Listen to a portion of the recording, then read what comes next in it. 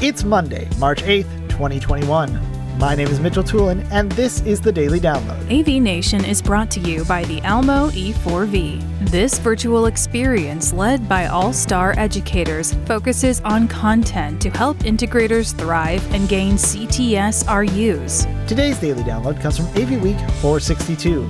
Tim Albright is joined by Joe Way, Brad Grimes, and Eugene Ababio talking about AV solutions in museums. Eugene Ababio starts off talking about what technology spaces like these can use to enhance the experience for consumers.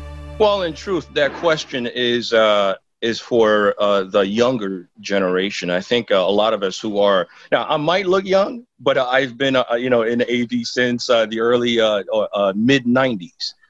So I've seen a lot, in terms of technological advancement through the years. But I think that question really is for the young folks because, in truth, we've been spending a lot of times indoors. We've been watching TV, streaming. My daughter here watches YouTube the entire day, right? So she's essentially inundated with a lot of technology, a lot of good quality video, right? That unfortunately, these kids get to see within their homes and sometimes not be able to see within their schools.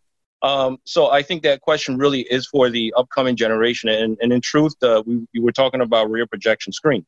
Rear projection screen, as great as it is an old technology, right? And I'm really excited about what's really going to come out of this COVID-19, right? A lot of people have been spending a lot of time at home. Now, a long time ago, I attempted to develop this streaming appliance for education and attempts to bring education online, right? And away from the, I guess this was an NYU project a long time ago when they wanted to bring education out of the classrooms and into the online space using, unfortunately, Polycom as their technology. And that didn't quite work out well. Maybe there are other technologies out there that maybe they skipped out on or didn't understand how to implement.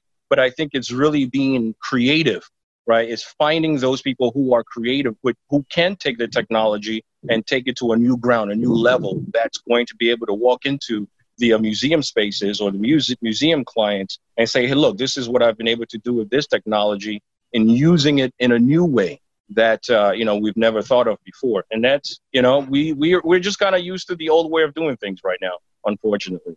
That's a good point.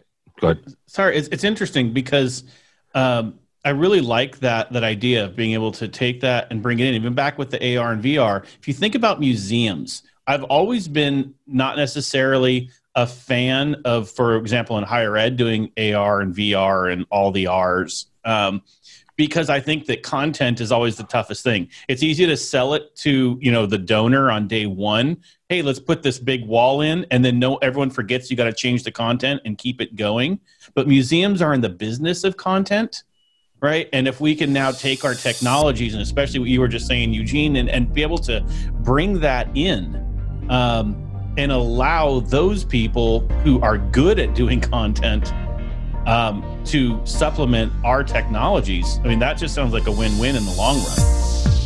Thank you for listening to today's Daily Download. If you like this podcast, make sure you subscribe and comment on iTunes, and also check out all the other fine programming we have here at AV Nation at avnation.tv, avnation.tv. The network for the AV industry. What are you listening to? This is AV. This is AV Nation. This is AV Nation.